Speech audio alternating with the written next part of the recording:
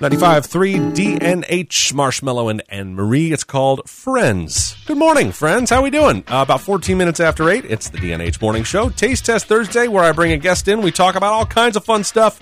It's a different guest every week, and today, my guest is Susie Casper, Park Ranger with the National Park Service. Susie, good morning. Good morning. Come on over here. Stand right in front of that guy. There you go. Hi, how are you? Good. How are you doing today? Really good. Thanks for coming in. Did you have to call out of work? I did not. Did they have to pause the river while you came in? No.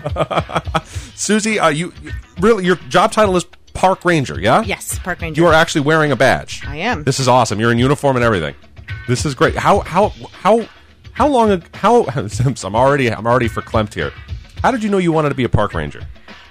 When I was growing up, I come from Illinois originally, Chicago suburbs, and my parents, we traveled all around the country. Station wagon, the whole nine yards. Yeah. The whole 9 yards. American dream, that. Yep, and we traveled around to a lot of different national parks, and I just thought, wow, why would you want to live in the city when you could live in some place like Grand Teton National Park? Yeah, and then you saw park rangers like that was their job. Yep, and I said that's what I want to do. I want to be outside in the outdoors. My one requirement is I have to be near water, so have that here.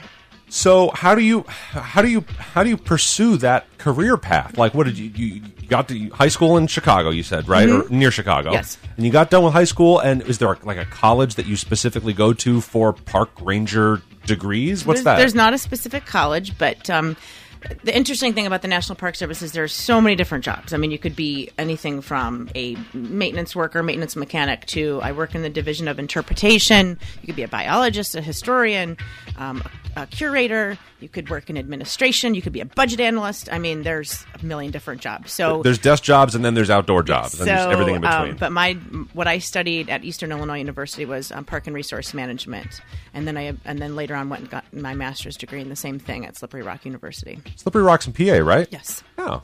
So Western Pennsylvania. Yeah, it's a big state. Melissa's holding her hand up to indicate the shape of the state. That's good. That's actually pretty good. We all have a map of PA right with us. There you it's go. Sort of like that.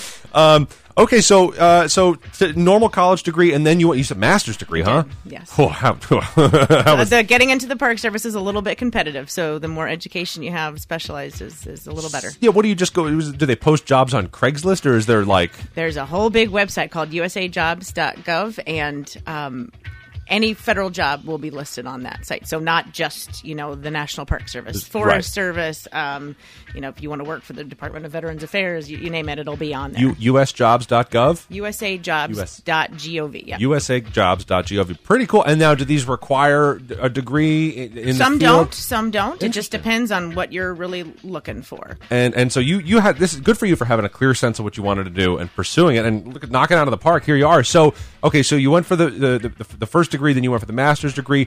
But when did you wind up on the Delaware River? So I came out here and worked seasonally for the National Park Service, and that's what most folks do for quite a few years. It's very competitive to get into the Park Service. So you work seasonally, and then you apply to where you want to work. A lot of people think you get assigned to wherever.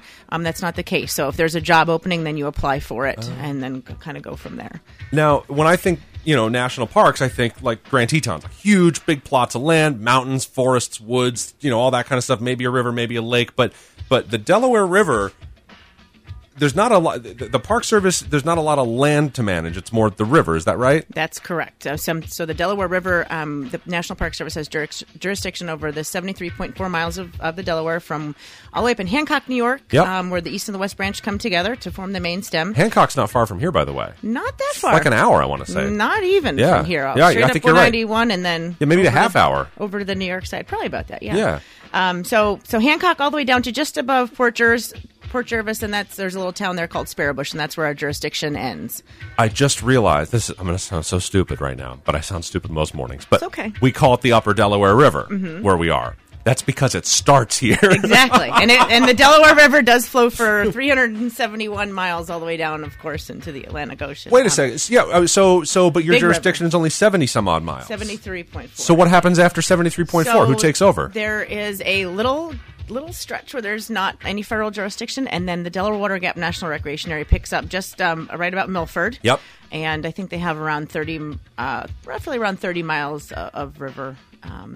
From there, and then they own about the difference between us and Delaware Water Gap. A lot of people think we're maybe the same park, or they get us confused, but they actually own the land surrounding the river. So they have something, around over 75,000 acres of land. The Appalachian Trail goes through there, so a lot of people are familiar with that. Got it. So for the National Park Service, for this stretch of river, it's really the water part. You got pretty it. much. Yeah. Now, there's kind of an anniversary this year of an act being passed. Yeah, so the Wild and Scenic Rivers Act of 1968, it's our 50th anniversary, and that's why the Upper Delaware was designated as a scenic and recreational river. And there's, I think, over something like 3.6 million miles of designated waters across the country. Whoa. Don't quote me on it. I think I'm pretty sure that's close. You're on tape. Yeah. No, so hang on. What's the name of the act again? The Wild and Scenic Rivers Act. The Wild and Scenic Rivers Act. Well, that sounds fun. I mean, it just sounds like what was the purpose of the act? To raise awareness, to protect? So to help, obviously, protect our nation's waterways. And what's very special about the Delaware River specifically is that we are the longest free-flowing river east of the Mississippi. Really? So there's no dams, no structures on the entire length of the Delaware, and that actually is really, really important in our country because we have a lot of migratory fish species that would not be able to come up the river if there was a dam on the Delaware. How about that? Did not know. Okay, what about? We'll talk more about that later. Okay, all right, fine, yeah, and okay, I know about eels too. Yep, American eels. We can talk about that later too, or sure, we can talk about eels. All right, what about eagles? Yes, we have lots of bald eagles. So, why are eagles so attracted to the Delaware River? Did they follow up on the Act of 1968 too? I think they were reading it and they said, yeah. The water quality in the Upper Delaware is pretty pristine, excellent water quality. And if you live in the New York City area, this is where you get your drinking water from. Yeah, watershed. Something about, I think it's like 17 million people get their drinking water from the Delaware River every day. So, yeah, pretty clean water. And that's it's kind of one of the requirements for bald eagles is they need to have fresh, clean water. Because they're looking for fresh, clean fish? Yep. So they predominantly on the Delaware River here, their diet is fish. However, they do eat all kinds of other small mammals, other birds, different things like that. And we have about 22 nesting pairs just on our stretch of river alone right now. And most people know that bald eagles were, on the endangered species list. Luckily, their numbers have come back so much since the banning of DDT, and their population has come back so much so, especially on the Delaware. That when I first started working here, roughly 2005 or so, there was only about like 8 or 9 nesting pairs, and now we're up to 22. So then now there's nests all over the place. I mean, you just drive down, the street in Honesdale, and you see bald eagles flying around. You really do. If you keep your head up, you can. There's a nest on Lake Wallenpaupack now. I mean, they're really all over. And they're doing really well. So let's see. How do I say this? Eagle etiquette. Okay, obviously it is absolutely forbidden to hunt, trap, or whatever. Yes. What about you put a bird feeder out for the chickadees or whatever? Do people put bird feeders out for eagles? Is that even a thing? No, because they would eat. They obviously are eating small mammals. Yeah, but and fish and things like that. I can put a pile of fish on my porch, though. No, I have not heard people doing that, but it's probably not legal in some framework of the mind. Fine. So we don't want to feed any type of wildlife, no matter. Leave the eagles alone. Yes, basically definitely keep your distance from any wildlife, whether it be bears, eagles. Give them their space because they are very territorial and they can be particularly sensitive this time of the year because they are on their nests. So we certainly don't want them to leave the area and or abandon their young. So, do you know of any? Are there any cameras set up on any of the nests at all? Unfortunately, not in the Upper Delaware, but there are a lot of bald eagle webcams all over the country. So if you just Google up bald eagle webcam, probably about 20 different ones will show up. Okay, and it's really, really cool, especially this time of the year, to see how they for anything from building their nests to incubating the eggs and raising their young. It's really, really cool. So let's talk about, because so one of the best ways to see the eagles is from the river, from being on the river or being next to it? In the summertime, the best spot, if you want to view eagles, is to literally take a float trip down the river. Good. In the wintertime, it's a little different because we do have a large migratory population of bald eagles that come down from way far north in Canada, and they actually spend the wintertime here. So the numbers are up where some around 200 bald eagles. So in the wintertime, we see sometimes they kind of gaggle around in particular locations. On the river. But this time of the year, especially in the summer months, float down the river, and I can almost guarantee you'll at least see a handful of eagles. So this is I was kind of trying to steer us in this direction, and I'm glad this is the direction we're going, because floating on the river, tons of fun. It is a total tradition, institution around here. I mean, it's not summer until you've sat your butt in an inner tube and floated down the river. But doing so safely is something that kind of we want to spend a little bit of time talking about this morning. And my guest is Susie Casper. She's a park ranger with the National Park Service, working right here on the beautiful Upper Delaware River. And Susie, you brought with you a PFD, a personal flotation device. Did I get that right? Absolutely. Now, these things are not just like fun to wear because they look kind of cool. They are critical to wear because they could save your life. Can you explain that a little bit? Definitely. So the Coast Guard, the U.S. Coast Guard has requirements for, especially, so we'll talk specifically about the Delaware River. Every state has a little bit of different regulation. But on the Delaware River, it is required that every person, if you are going from point A to point B on the river, so whether it's across the river, down the river, up the river, whatever. Transiting in any way. Whatever, you have to have a Coast Guard approved wearable life jacket. A lot of people, we still see it sometimes now, here and there, where the people bring the float cushions, the seat cushions that you sit on. That used to be a carriage requirement. I think back in the 90s is when it changed. No dice anymore? Those are not. That is not a approved device. So it has to be a wearable Coast Guard approved life jacket. And when you buy your life jacket, there's a label right on the inside of it that tells you that it is Coast Guard approved.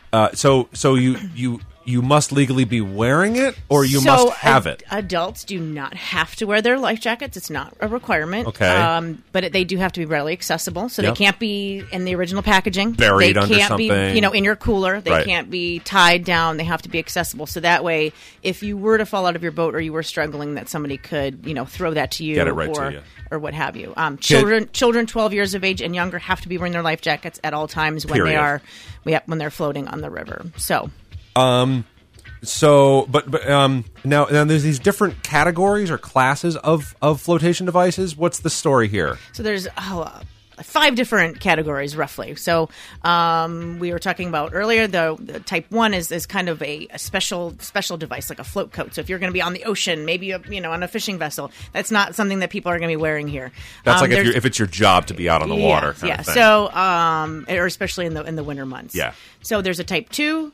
Type 3 and Type 5, which are the most common on, for here. So Type 2 is that orange horsenet collar that most people are very familiar with. Yeah. The really super awkward, ugly ones, right? They're not exactly as stylish, but they'll save your life. They're probably the best life jacket that you could actually wear on the river, because if you do become unconscious for whatever reason, it's designed to keep your head above water. Oh, that's that thing that goes behind your head. That's the most awkward part of it, honestly. But that you're saying is the part that would really do you the best. Absolutely. Keep your head up. Say you had a heart attack or something, or you fell out of your boat and you knocked your head, it's going to make sure that your head is out of the water 100%. Okay, and then the other types, the sort of more like a vest? So the Type 3 is the most common one that everybody wears when they come out in the river. They're the kayaking vests or water ski vests is what they look like. Yep. And they're the most kind of least restrictive vests, so you can paddle and even swim in them.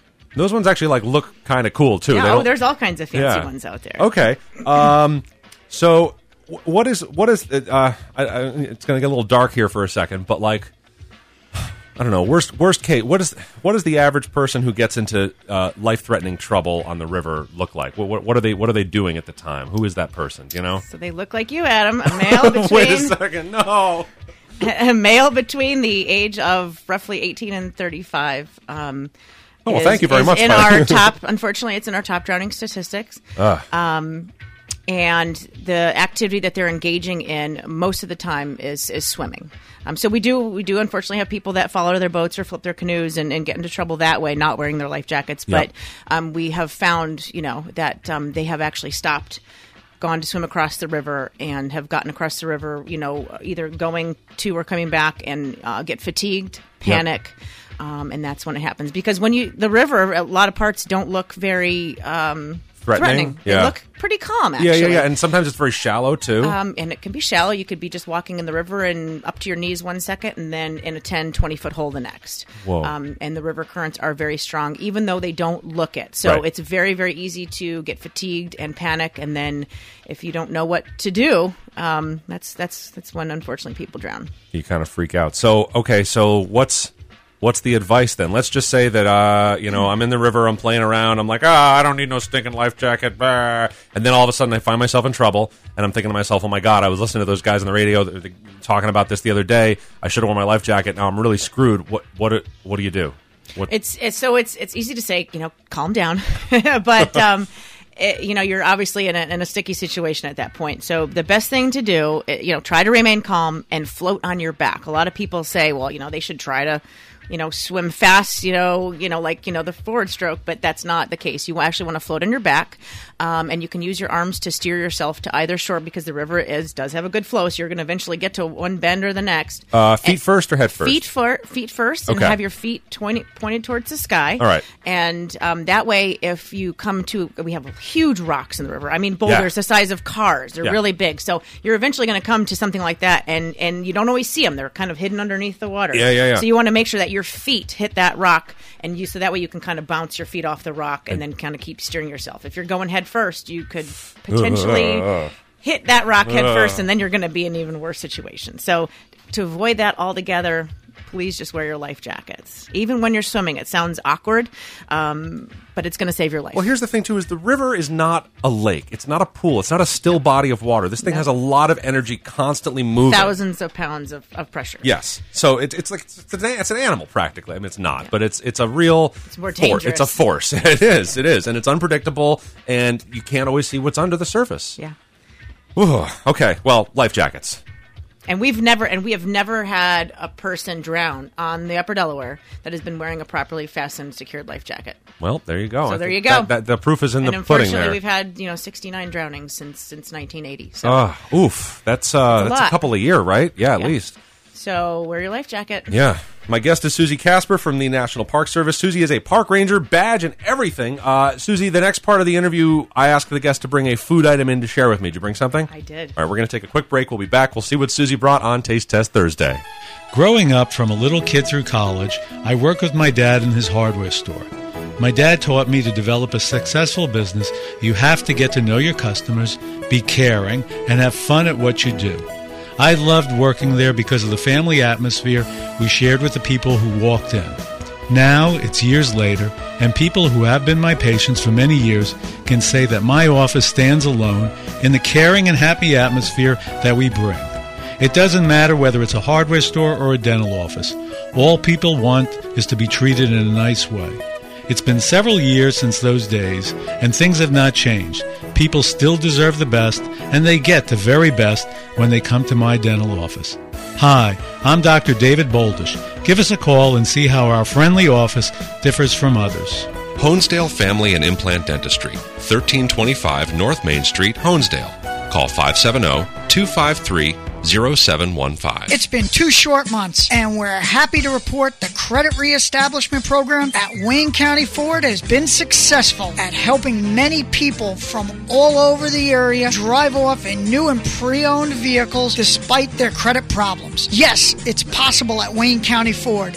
This is Roger Kowalski inviting you to stop in. Whether you're looking for a new or used vehicle, we're working with multiple lenders to assist you with any and all credit scores or problems. Bankruptcy, no problem. Repo, no problem. Charge-offs, no problem. Foreclosures, no problem. Wayne County Ford wants to work with you. We're the experts at getting you approved and helping you reestablish your credit rating at the same time. Credit Reestablishment is here and available at Wayne County Ford. Give me, Roger Kowalski, a call at 570-251-FORD. Wayne County Ford. Route 6 Honesdale, online at WayneCountyFord.com. Discover Honesdale, Saturday, May 19th. Beginning at 10 a.m. and brought to you by the Greater Honesdale Partnership and sponsored by Beck, Gogalski, Posk & Company, Grimm Construction, and top-notch distributors. Visit the Old Stone Jail for a free tour. Trek over to the Store Bridge line and hop aboard a speeder, a gas-powered motor car that rides the rails, and ride the train to Hawley and back. Bike from Honesdale to Hawley with Northeast Wilderness Experience and return to Honesdale by train. Then take a stroll. There will be a QR walking tour along with 52 ways to discover Honesdale. Dance to DJ Tom, spinning under the pavilion, and enjoy the intergalactic game day at the Cooperage. Top off the day with Canal Town's Moving Movie Festival, followed by a dance party at Basin in Maine. For the complete schedule, go to visithonesdalepa.com or read the event tabloid at specialsections.wayneindependent.com.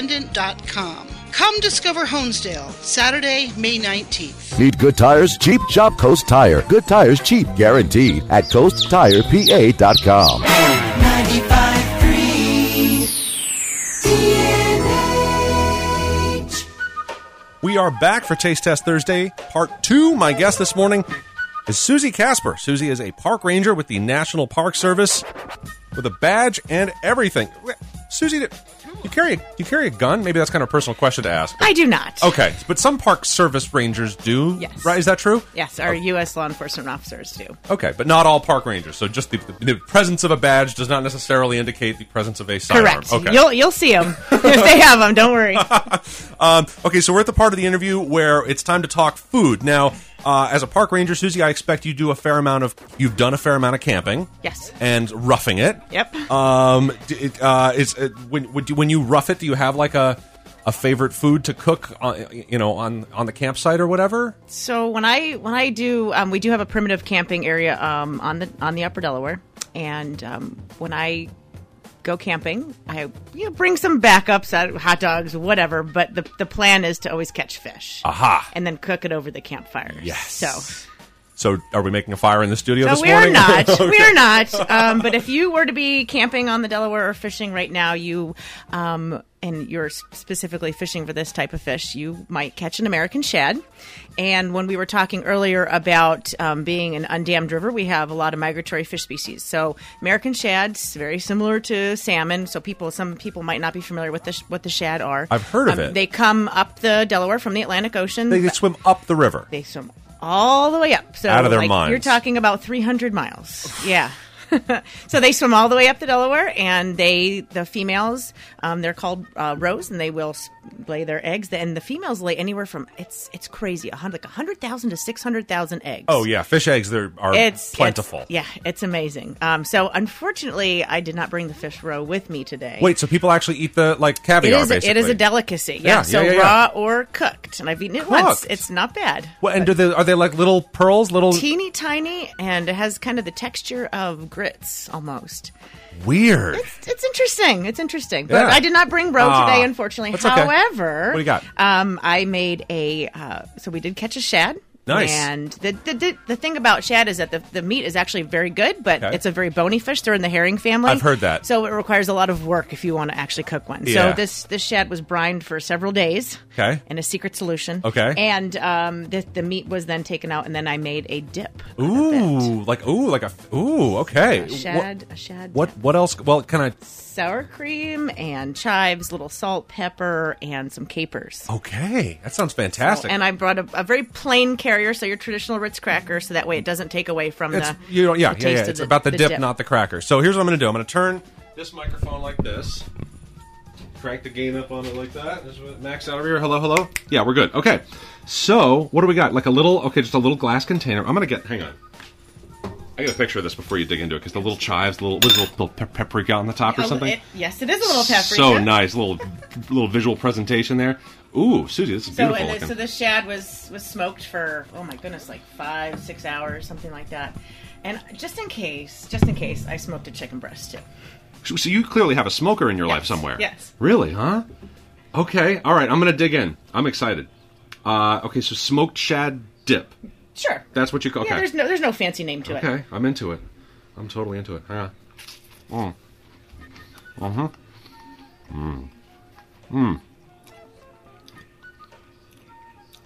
It's good. Oh, there's that. Okay, so it's not fishy, but it's not. But there is this taste that comes in. A lot of people have had like smoked salmon dips. I actually like that better. It reminds me of trout too, I guess. Mm-hmm. Totally different fish. It's just very, very mild. It is very mild. Have a lot of overpowering flavor. Oh, it's good. Eat up. No bones either, right? No. So now tell me about. Very hard to pick out those bones. Thank you, Susie. That's like a. I'm gonna have to tell my boss I'm gonna have to put in for some overtime. She's listening. How do you get the bones out? So when you actually brine the shad with a lot of acid, so lemon juice, white wine, things like vinegar, things like that, it actually dissolves some of those small bones. Oh. So that's kind of the whole process. That's handy. And the Native Americans, and shad actually was almost overfished at one time in the early 1800s. It was a very popular fish, but it's very difficult to process. So you have to take a lot of care. Quite an endeavor. But it still is a pretty popular fish. People love this. This particular shad that was caught was about 4.5 pounds. Is a big fish. What do they look like? Is this it right here? Yep. So I brought just a little picture. Shad are pretty identifiable. They're very obviously very silver color, but their tail fin is a very V-shaped. Has a very V-shaped shape to it, so that's what makes them very identifiable. That's unmistakable. That. Yeah, and they're pretty big too. So and you say silvery colored. Now, how are people catching these? Just with a rod and reel or a fly? Yep. I don't know if anybody catches them necessarily with a fly rod. It's probably possible, but they are actually there's particular special kinds of lures. They're called shad darts, and that's what attracts the shad to bite on them. Tell me about the smoker. Like, what does it look like? So we used to have a charcoal smoker, but they're very difficult to control the temperature. So we now have an electric smoker, and then you pick whatever particular type of smoking chips that you like. We usually use like a hickory. Yep. But there's of course a million different kinds of no, but the electric thing, that's got to be. It makes it. You can kind of set it and forget it. Yeah. It makes it a lot easier. Don't forget it. Fire hazard. But yes, definitely. Sorry, we're talking safety. No, we certainly stay there when it's going. But yeah, I mean, when you're cooking something for about 4 or 5 hours, it makes it a little bit easier to use the electric. Yeah, you got to keep on top of the. We were very leery, but we just decided that it was time. It was time. Yeah, I think that's a good investment. So can we try the chicken breast too? Absolutely. Is that okay? Because it looks awesome. Yes. So what do you just is a chicken breast with the skin on? It looks like. Yes. And you just throw it in the smoker. You want to usually use. You don't want to use a boneless, skinless chicken breast. You want to do something with the bones and the skin on it, so it stays a little moist because things can get dried out. Yeah, and the skin is just sort of nice fat. It just look at that. You eat it up. Oh my gosh! You could probably even put the shad dip on the chicken. Oh my gosh! Wait, I'm gonna use the chicken as the cracker in the shad. Is that cool? Sure. Can I go there? Well, maybe try it first by itself. Yeah. Okay. Fine. Good idea. Oh, it's lovely. It still is. I'm going to use the word everybody hates. It's moist. I just did this yesterday, so it's last night. That's great. But it's like the meat is very, very firm. It's almost like it gets transformed a little bit somehow, some way. Okay, that's great. I'm gonna go with my my idea here. Okay, wait, hang on. There it is. Okay. So the chicken goes into the shad dip. This is surf and turf. Why not? Susie, I would give that a shot if I were you. That's pretty good. I'll do that. Okay. Wow. Okay, things I didn't think I would ever have for breakfast. Shad dip and chicken. And they do have a big shad festival down in Lambertville, New Jersey. There's the Lewis Fishery. They have a huge festival down there. Unfortunately, I've never been, but I plan to someday. And people do, they go crazy. They have all kinds of shad-related things. So they do eggs and eggs, if you catch my drift. So shad roe and scrambled eggs. Hey, all kinds of crazy things like that. Do they have a shad deboning competition at the beginning of the event? I don't know, but that would probably be a really fun activity. Wow. Susie, thank you. This is great. You're welcome. Tell me again the dip. So you take, so let's just say if you wanted to do a different fish, could you do a different fish with it? Sure you could. So you take your fish, you kind of flake it up a little bit? Yeah, flake it up. I mean, you could do bigger chunks, but whatever you prefer. And a little sour cream. Like I had some just black pepper, paprika, and then those are actually chives from my garden. So nice. Or you could green onions, regular onions, whatever you like. Ramps, right? And it's really the flavoring is really in the fish. Right. You want everything else is just there to kind of hoist the fish up, and you don't want it to get in the way of that. Yep. So it's actually the recipe is very, very simple. Simple is good. My guest is Susie Casper, Park Ranger with the National Park Service. I have something to share with Susie. Susie, have you spent any time in the American South? Yeah. Georgia, Kentucky, Tennessee, that kind of. Yes, Tennessee. I spent some time at Great Smoky Mountains National Park when I was in college, a couple weeks. So yeah, I've driven through a bunch. I have some friends who come to this trivia night that I host, and they're from I want to say Kentucky somewhere, and they go back to they moved here a few years ago, and they go back to Kentucky every now and then. And when they do, they bring me stuff that's only available for sale in the South. So they brought me this can of soda that they told me is like the best soda they've ever tasted in their life. Interesting. And I've never seen it before in my entire life. I've got it downstairs in the fridge. I'm going to go grab it. We're going to crack it open. You ready? All right, we'll be right back. And you thought there was only one type of French fry. Montana fries. I can't believe when I see them being made. They have cheddar cheese, ranch, and sprinkled with bacon. They're loaded. It's like a loaded baked potato. But that's not all. Our famous disco fries, we've had them forever. That's brown gravy and mozzarella. Kind of a rip-off from the Canadian poutine with its squeaky cheese. Volcano fries are cool. They're with hot sauce and blue cheese. And our cheesy devil fries, hot sauce and cheddar cheese sauce. And of course, we just have the bacon and ranch fries and the cheddar and bacon fries. With the large variety of delicious fry choices, what type of fry does Paulie like? Honestly, I personally just like my fries plain because they're so good. I don't understand why we were putting all that stuff on them. Paulie's for hot dogs, hoagies, wraps, cheesesteaks, burgers, baskets, desserts, and of course, fries. Seems like the more good stuff you can put on a great fry, it's just the ultimate, I guess. I don't know. Paulie's on Park Street in Honesdale. Open every night till midnight.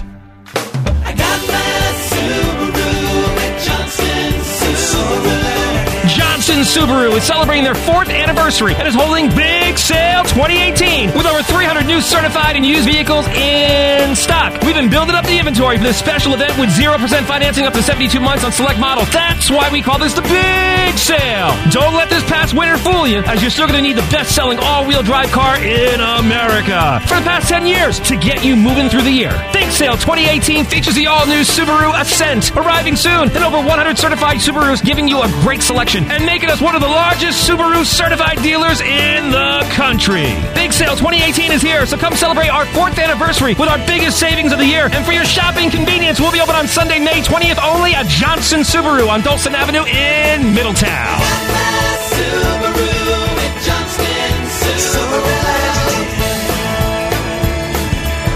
See johnstonsubaru.com for details.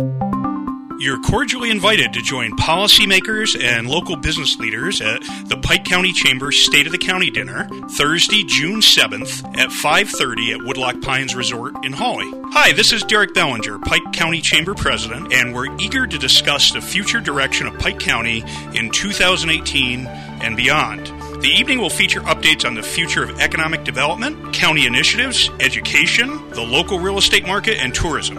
Our guest speakers include Mike Sullivan of the EDA, Commissioner Matt Osterberg, updates from our 3 county school districts, Alan Hikowski, CEO of the Pike Wayne Association of Realtors, and Ron Schmalzy, Chair of the Hotel Tax Board. Tickets are just $50. We'd be honored if you'd join us. Several levels of sponsorship opportunities are also available. For info to become a sponsor or to make reservations, contact the Chamber at 570-296-8700 or pikechamber.com. Need good tires? Cheap? Shop Coast Tire. Good tires cheap, guaranteed at CoastTirePA.com. Lake Region weather. Mostly cloudy skies for the day. Chance of a shower this morning. Highs in the mid-70s. Clouds tonight. Chance of showers after midnight. Lows in the mid-50s. Friday, clouds and showers, highs in the lower 60s. Then Friday night, showers likely down to the upper 40s overnight Friday. Saturday, showers likely, chance for a thunderstorm, highs in the upper 50s. And Sunday, mostly cloudy, chance of a shower or thunderstorm, highs reaching the low 70s on Sunday. It's 58 now. Makes you feel like dancing. Crank it up. Hey, everybody, listen up. All the best artists all day long. More music at work. 95.3 DNH. We're back for the last segment of Taste Test Thursday. I have something to share with my guest. My guest is Susie Casper, Park Ranger with the National Park Service. Hi, Susie. Hi. Thanks for coming in.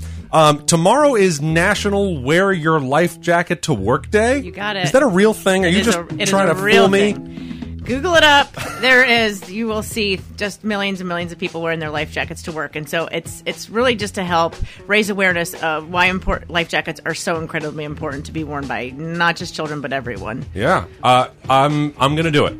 Absolutely. I'm going to do it. I'm going to do it tomorrow. I'm going to post pictures and everything. Great. I promise. Okay, I promise you, Susie. I will do it, and I'm going to do my best to rope everybody at the building here at Bold Gold into doing it too. I can't guarantee for them, but I will guarantee you that I will be wearing my life jacket to work tomorrow. Tell them to make them some shad decks. Maybe they'll entice them. By the way, the life jacket you brought is different than the one that I have. You brought what, a class 3? It's a type 3. Type 3. Can I try it on? Absolutely. Bring it over here. Hang on a second.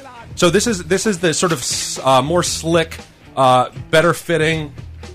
It's not that orange horseshoe. Now it's more like a full vest. Now this is looking. Whoa, this is a kind of a badass life jacket. Is there a knife on here? Oh my! Okay, hang on a second.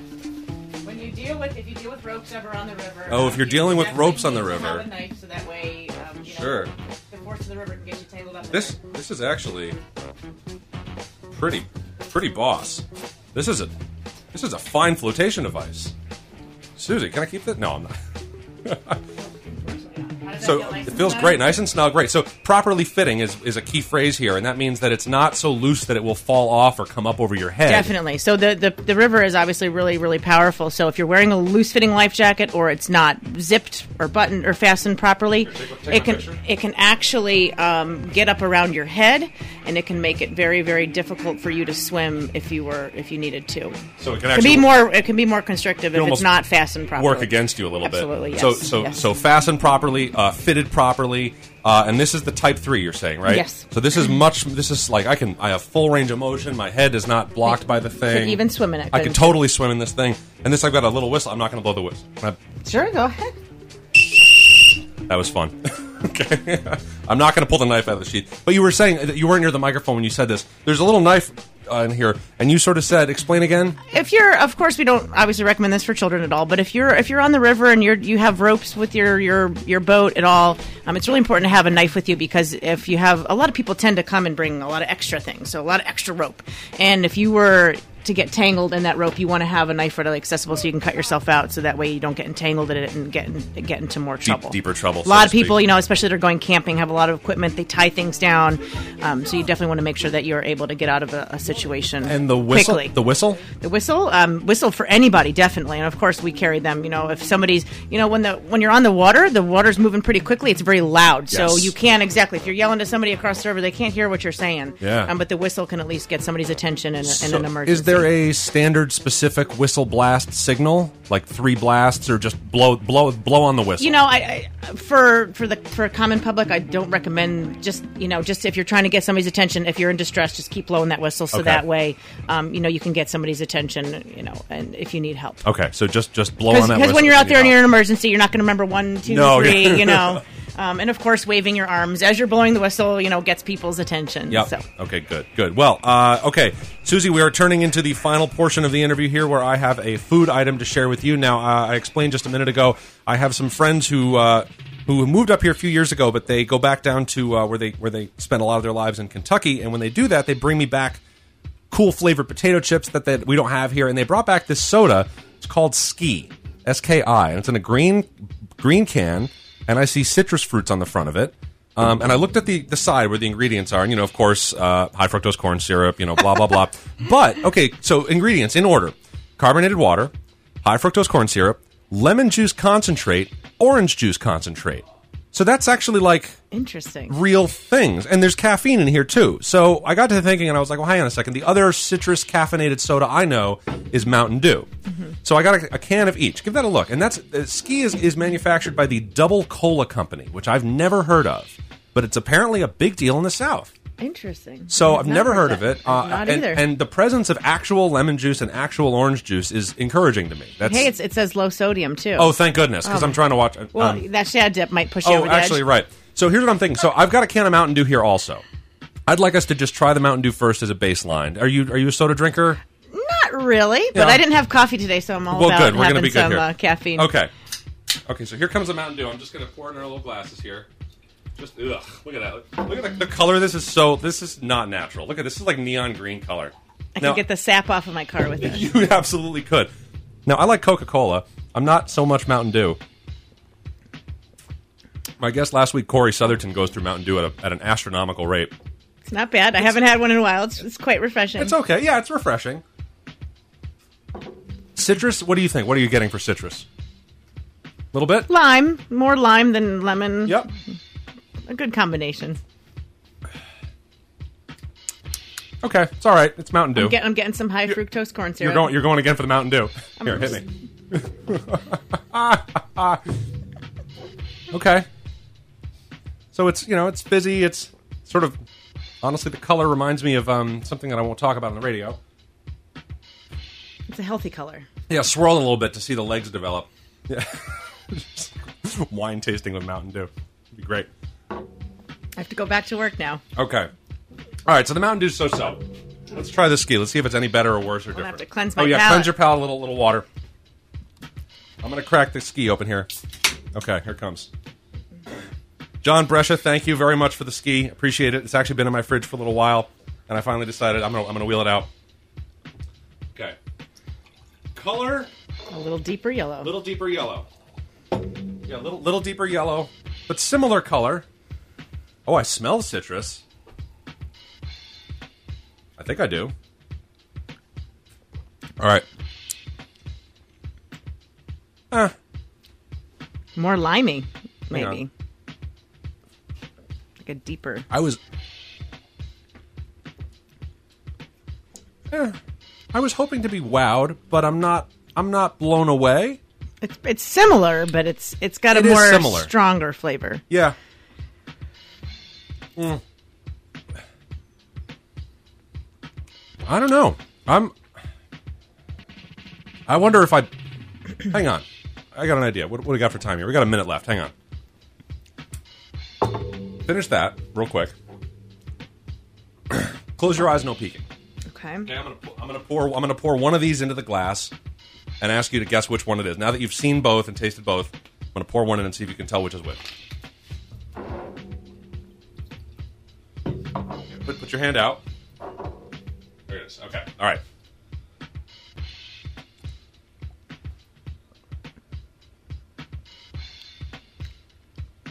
I think it's the Mountain Dew. Yeah, I gave you the Mountain Dew. Okay. There. Okay. All right. Okay. So you can at least tell the difference. All right. Good. Okay. That's encouraging. It's close though. It's very close. What about caffeine content? Hang on here. On the side of the can, on the ingredients somewhere, it should say caffeine content. Oh no, this one the amount. Oh, it does. Okay. I have a caffeine content per 16 fluid ounces on mine. It's on there somewhere. It's got 45 grams of sugar. The Mountain Dew has 61. That's per can, though. The cans are different sizes. I don't see it anywhere. Okay, so on the Mountain Dew, it's down there at the bottom. On this one, oh, come on, I saw it just a minute ago. It is normal for a small amount of sediment to be found. No. Does here it really is. Here say it is. That? It is. Okay, so I found it. It is. Okay, so the ski has 69 milligrams of caffeine per 12 fluid ounces. What's the Mountain Dew say?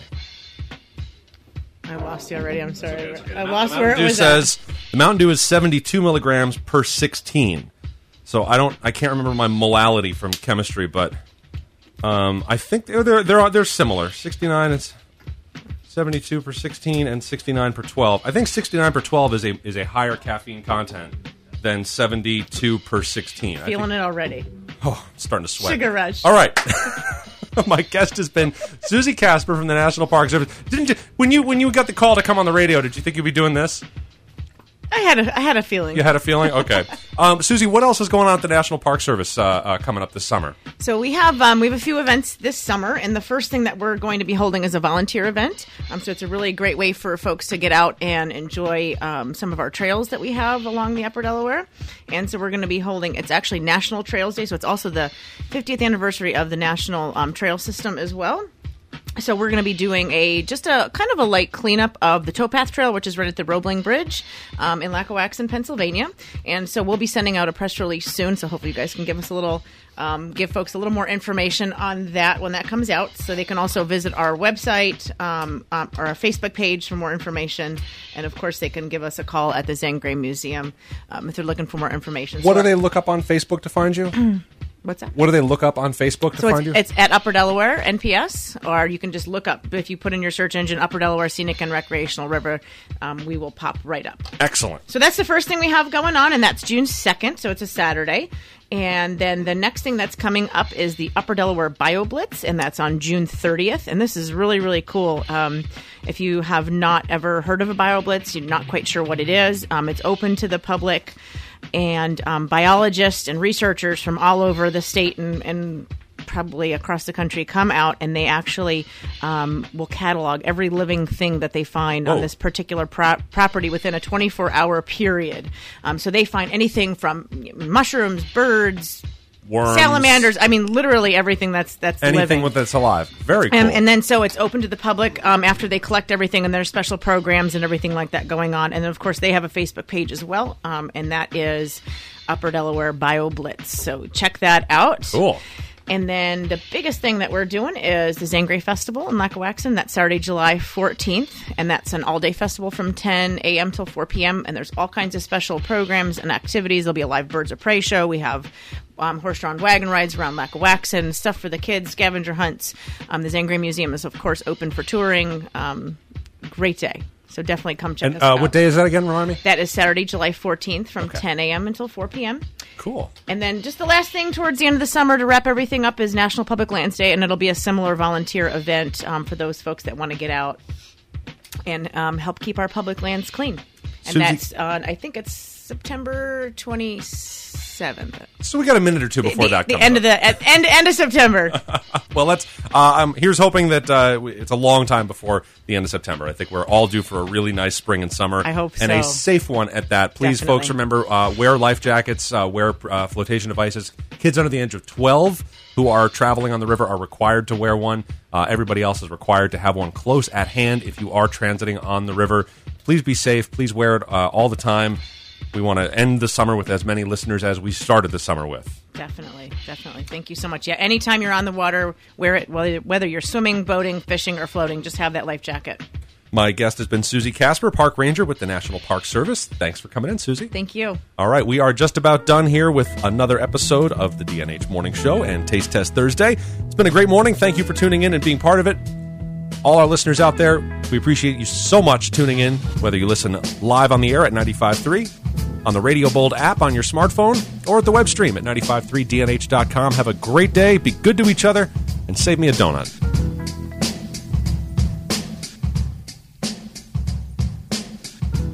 Cranky, sluggish, not feeling good, or just having a bad day? Your solution is in your mattress, and your savings are right here at Teeter's Furniture in Hawley. During the Memorial Day instance